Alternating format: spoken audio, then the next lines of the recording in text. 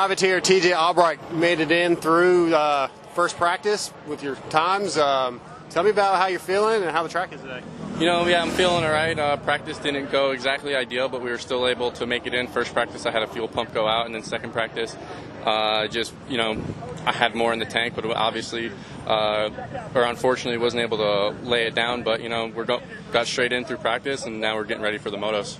Yeah, your dad was telling me that last weekend you were, I think, 21st, and I mean, you sound like you were doing really well, and you had a crash. Somebody had crashed in front of you, and something along those lines. Yeah, the first moto I was running 21st, and then with 3 laps to go, there was just a guy in front of me, and I just watched the front end, trying to get around him or whatever, and went back to 26th, and then the second moto, I had a first turn crash and lost rear brakes, and then I went from dead last and was able to come back to 22nd, so I went 26-22 for my pro debut. That's not bad. That's pretty good. I mean, that's right there. You're about to get some points today.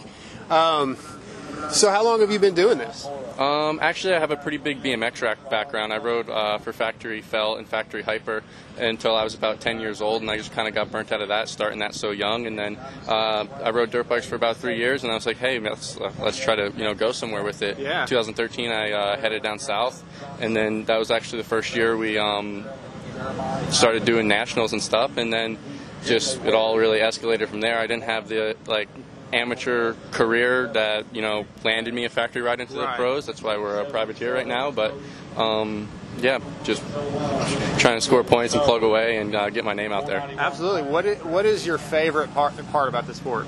It has to be just the everyday grind, and it's almost as much as you're prepared, you're not prepared. Like with this morning, having a fuel pump go out, as stressful as it is, and you're pulling your hair out trying to make it to the second practice, but that's just the grind and the grit that it takes to actually make it in this sport is like no other. Yeah, absolutely. Well, tell me about some of your sponsors and people that are helping you out. My whole family, really. From my dad to my aunts, uncles, grandmas, grandpas, my mom, they put in so much of this, and then Fly Racing actually has been a sponsor of mine since I was racing BMX, and then Tim and Heather at TCD, they helped me out a ton.